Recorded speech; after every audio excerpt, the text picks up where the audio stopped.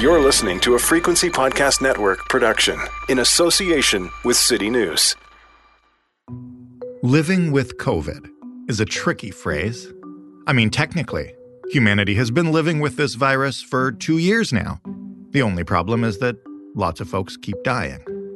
But as this most recent wave declines, as vaccination numbers sit around 90% and hospital pressure starts to recede, will living with COVID circulating in our communities become not only necessary, but popular?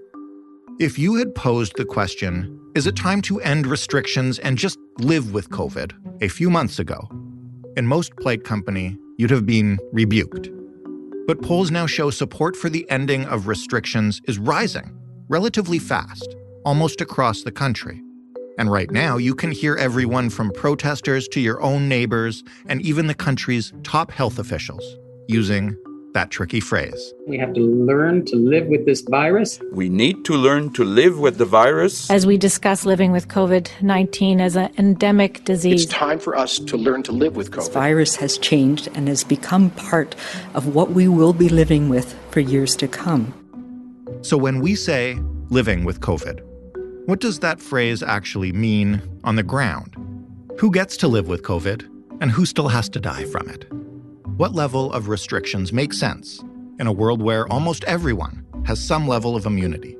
And can we, please, decide on some actual metrics that we can rely on instead of getting the rug yanked out from us every time things don't go according to our latest plan? I'm Jordan Heath Rawlings. This is The Big Story. Timothy Caulfield is the Canada Research Chair in Health Law and Policy at the University of Alberta. Hey, Timothy. Hey.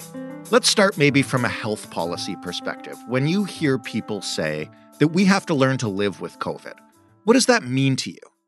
Well, I think it means different things to different people. And of course, that's the real challenge, both from a policy perspective and from a public health perspective. Increasingly, I think for a significant sector of society, it means no restrictions. It means absolutely no public health measures at all. It means a return to normal, in quotation marks. And unfortunately, that is probably inaccurate. That kind of picture of our future where it's as if COVID doesn't exist at all, that vision, I think, is probably inaccurate.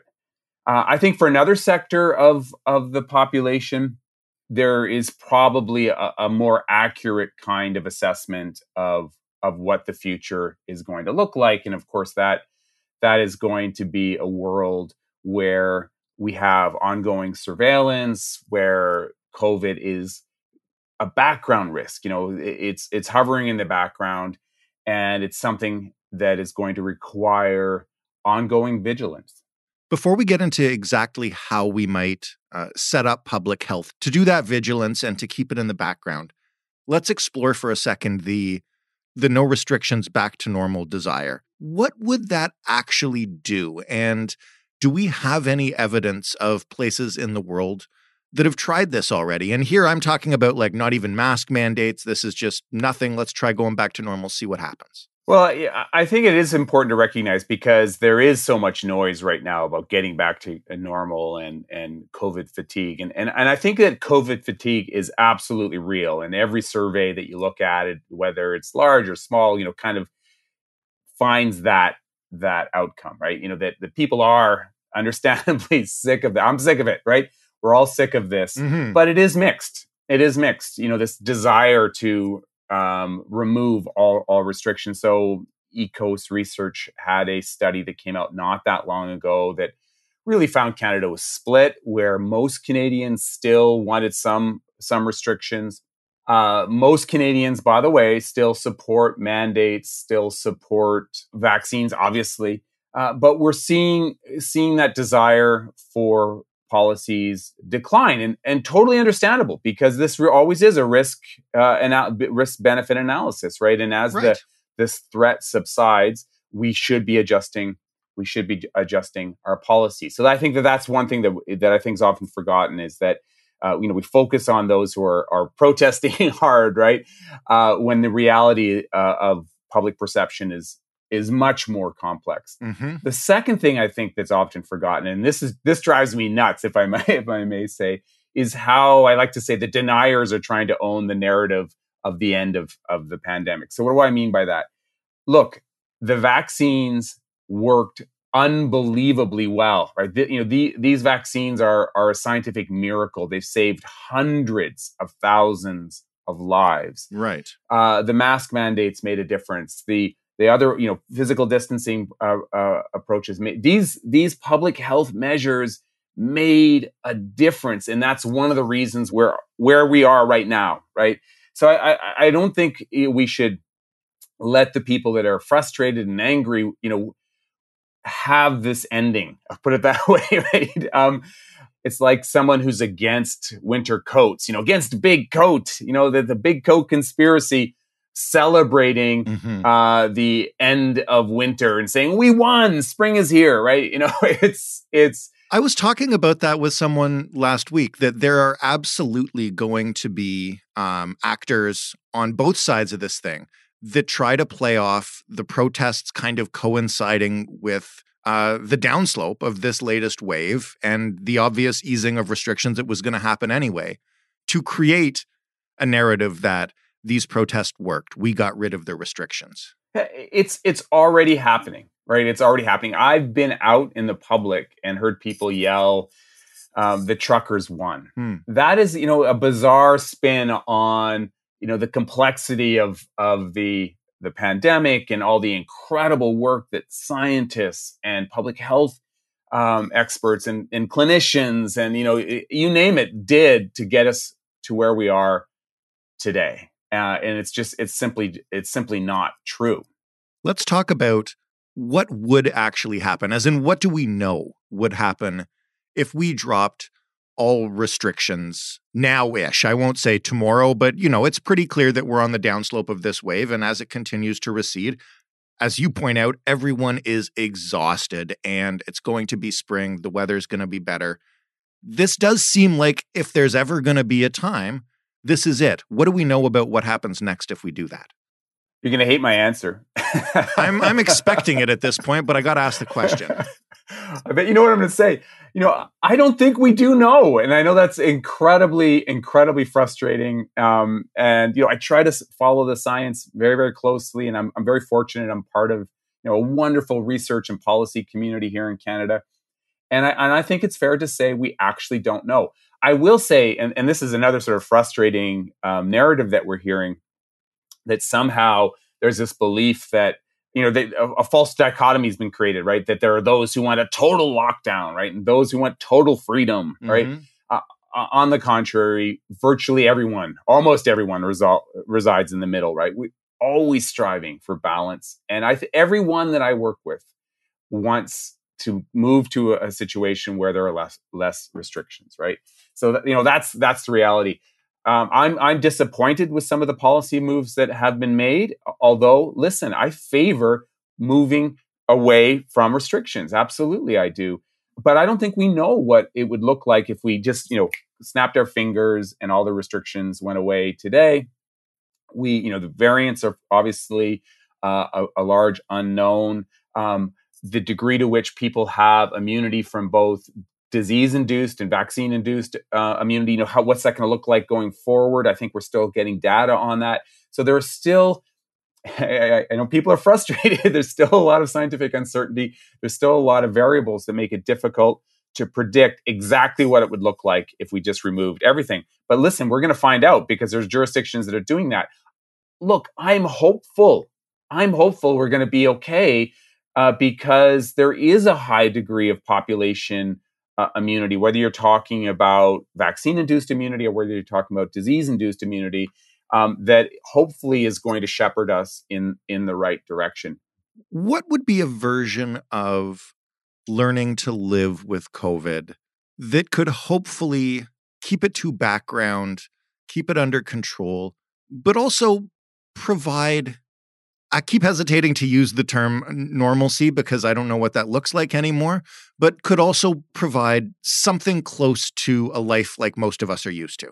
Isn't that funny? I always hesitate to say normal too, and then I find myself using it anyway because I think that for all of us, right, whether you work in this area or whether that's kind of the vision that you have in your mind. Mm-hmm. It's hard to, because of all of the variables I said above, it's hard to predict exactly, right, what this is going to look like. But I think we can. There are elements that most people agree on. Right. So number one, robust surveillance. Right. Let's get a sense of how this disease is progressing. Are we seeing the beginning of surges? So robust surveillance. And I don't just mean nationally, regionally, internationally, right? This is something that we have to cooperate as a globe to do well. Mm-hmm. Secondly, we have to continue with logical vaccination policy. I think it's almost certain that we're going to have yearly vaccines, like we do with the flu. And I know that the anti-vaxxers are going to try to make this into a big deal. And what's wrong? They try to cast that as if because we're going to have more of them, it's inherently evil. That's not the case at all, right? We have flu vaccines, et cetera. So I think that boosters, ongoing vaccines are going to be likely. So surveillance, we're going to have boosters. I think that when we see surges emerge, we're going to have to roll out intelligent public health measures that balance the risk against restrictions. So I think we're going to see the implementation of masks and possible isolation if in a more structured way if surges start to happen. I think so. Those are the kinds of elements I think we're going to see going forward. And yes, if we see a significant surge in a dangerous variant, we're going to see the return of more fulsome, I'll put it that way, public health measures. I think that's probably what our future looks like. But there's so many variables, right? That some might nudge it in a better direction and some might nudge in a more pessimistic direction. I'm glad you mentioned masks because I wanted to ask about that specifically. Because on the one hand, it seems like such a small and easy and effective thing for us all to do. And I totally agree that it is, and they've been super necessary for 2 years. On the other hand, when we all hesitate to use the words normalcy and normal, I think a large part of that is because masks are so visible on the front lines of this and a reminder that things are not as they were and may never be.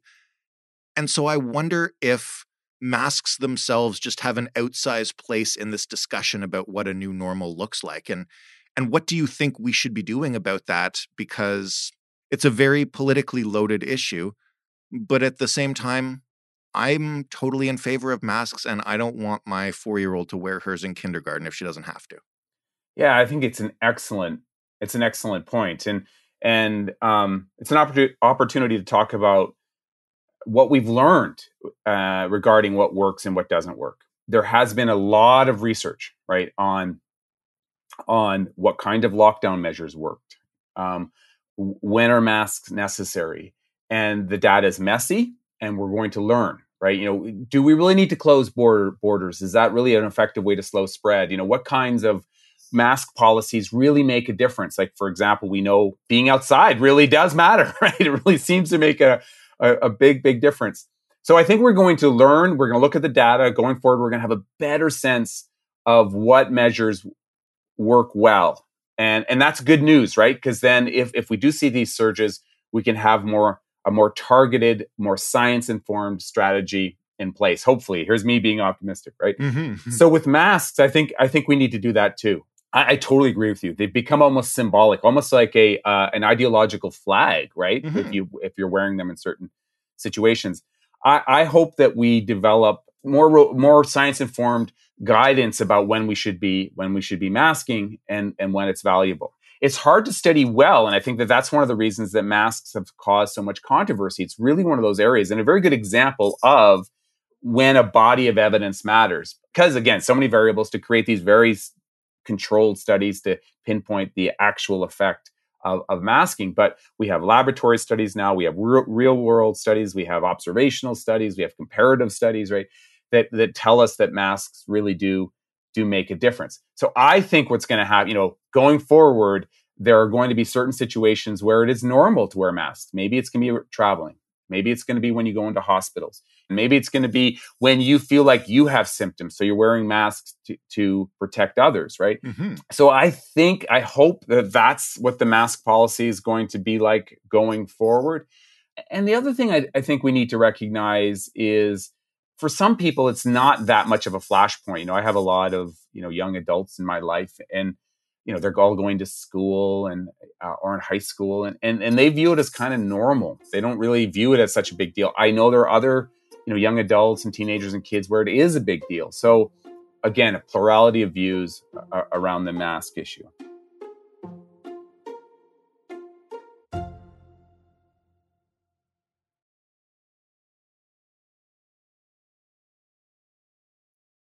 When folks like me and you talk about living with it, and I think when the conversation in the general public talks about, how we get on with our lives despite there being COVID circulating, what do the more vulnerable and immunocompromised people among us hear when we say that, and how can we have this necessary discussion about moving on with our lives in the face of a virus that's not going away without leaving them out and making them feel like, they're going to be stuck in lockdown for the rest of their lives? Yeah, I think this is an intriguing question, and it reminds me of the beginning of the pandemic. Because you remember at the beginning, we also had this conversation, right? The reason you need to get vaccinated, or the reason you need to lock down, or the reason you need to wear masks at the very beginning, right, is to protect the vulnerable. And I almost feel like that was lost a little bit in the polarized discourse that we've had over the past, say, 6-7 months, where it really has become very, very ideological, right? You don't hear it as much, but I think going forward, that is going to be, from the public health perspective, more of the focus, right? That these are the individuals where elderly, people with immunocompromised, with other kinds of risk factors, where we're really going to be focused on. So I think that we need to bring that back to the front, right, and recognize that vulnerable populations really matter. One of the things that I hear in the discussion around vulnerable or elderly people, but also kind of just in the discussions in general, is that people who want the majority or all of the restrictions gone have kind of settled into the place of, well, if you want to stay home, or if you want to wear a mask, or if you want to get vaccinated, then by all means go ahead, but I need to have my life back. And my question for you, as somebody who deals in how to craft policy for an entire population, is there any policy that could make that kind of approach work, in which everybody chooses their own level of risk? I think it's important to highlight, and this is one of the reasons it's challenging. Answering this question from a policy perspective is really challenging. There's a fairly large and consistent body of evidence that tells us that those who are the hardcore deniers, those who don't want any restrictions, they don't think they're necessary, also embrace misinformation, right? And it's a very, very strong correlation. Anecdotally, people will tell me, they'll say, I'm really just about rights. That's what I'm concerned about. But then they'll immediately provide me with a list of reasons why they're against public health measures that are based on misinformation.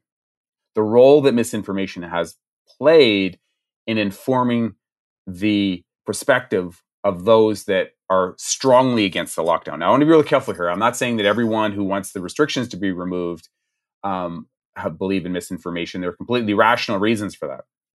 And why that's important is because it's hard to craft policy when the people that are against that policy have embraced misinformation or a different narrative or reject the science, right? So I think that it's going to be very difficult to satisfy a sector of society. And I think it's important to recognize it's not that large, right? Unfortunately, it's a loud sector, but it's not that large because their position is so ideological. It is just so much a part of who they are as individuals. Their personal identity is completely tied up in these perspectives. Mm-hmm. That makes crafting policy that's going to satisfy everyone very, very difficult.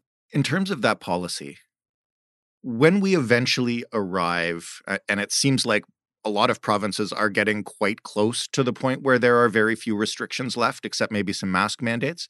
When we get to that place, how can we devise a policy that helps us avoid what I think is really killing everybody? And I don't say that lightly, but the yo-yoing, the feeling like life is coming back and then it's gone again and you don't know how long it'll be, and the schools are open and then they're shut and you're not sure. Like, more than the actual restrictions that have been in place, I think it's the yo-yo nature of it and having, life sort of yanked away from you as soon as you get it back that is driving people crazy. So is there a way to craft policy that would give us indications of what happens when that we can rely on? Yeah, because there's so much scientific uncertainty and all these other variables out there, it will be a challenge. But I think there are, factors that we can embrace that will help us. So number one, let's have, as much as possible, the science-informed strategies that we will utilize, and then an indication of when we're going to deploy them. And look, I know this isn't going to be exact, but things like hospital numbers, ICU surges, things like that, we can use to tell the public, look, we're getting worried, right? Mm-hmm. And then also explain the kinds of policy, the kinds of tools that will be used, so people know what is potentially coming. I think that those are strategies that can be utilized. And the other thing I think is, I do think science literacy is so important. I still hear people complain about public health authorities changing their mind and using that as some kind of condemnation and saying this is why we can't trust them. They should change their mind when the science changes. If they didn't change their mind, that would be a problem, right? So I think, explaining the process more, and I think that a lot of public health officials weren't great at this early in the pandemic. I think that is going to be another really, really important element.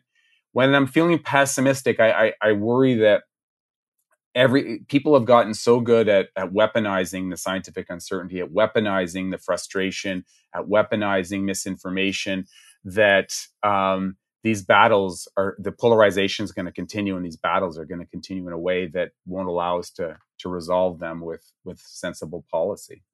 That leads to my last question, which is, given the fact that the situation is going to change and there's all the uncertainty that you mentioned, what is the best path forward once we kind of identify those guidelines that are going to shape our policy to get people to buy into it, even if it involves a level of restriction that might not be what they're comfortable with? And what I've noticed, and yeah, the protesters and the truckers, if we want to call them that, are kind of a hardcore minority, perhaps. But the longer this does go on, I have seen more and more of my totally liberal, totally progressive friend circle get really frustrated with these restrictions. And I guess one of the reasons I wanted to talk to you is to try to figure out if there's a way to get buy-in for the fact that these may come back.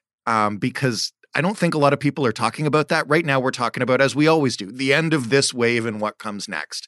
And what keeps me up at night is I can picture a time when another wave starts and ordinary Canadians are just sick of it and don't buy in to public health measures. That's one of my exact fears. I think you really captured that well. There is so much frustration right now. There's so much polarization that, God forbid, we have another severe surge, perhaps because of a variant in the relatively near future. It's going to be really hard to get a significant majority of the population to buy in. So because it has been so polarized, and again, when I'm pessimistic, I really do fear that sector of the society has so politicized the discourse is going to win the day. And they don't have to win it by a lot, right? They just have to help to create information chaos in order to really throw sand in the gears, right? To make it more difficult to implement sensible policy. I get so frustrated. I'm going to repeat this again.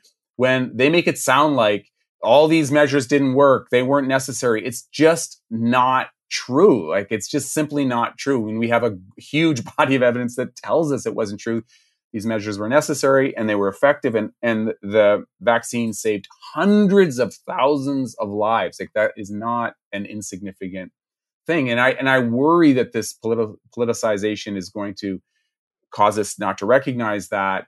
So that is a very pessimistic response to a very good question. Let's talk glass half full. I do think, we've learned a lot over the past 2 years. We really have, about what strategies work, what strategies don't work, and what kind of science communication matters. So I'm hopeful that we can use that evidence to inform how we deal with the next surge. And unfortunately, it is probably coming. What a lovely note to end it on. But I'm glad that we could have a frank conversation about it, because I think it's going to be important in a few months. I agree. Thanks very much for this opportunity. Timothy Caulfield, Canada Research Chair in Health Law and Policy at the University of Alberta. That was The Big Story. You know by now that you can find us at thebigstorypodcast.ca. You can talk to us on Twitter at TheBigStoryFPN, and you can email us at TheBigStoryPodcast, that's all one word, at rci.rogers.com. Look for this podcast in your favorite podcast player, and your second favorite and your third favorite podcast player. As always, leave us a rating, leave us a review, tell us why you like us, tell your friends why you like us, and subscribe to us on their phones. Thanks for listening. I'm Jordan Heath Rawlings. We'll talk tomorrow.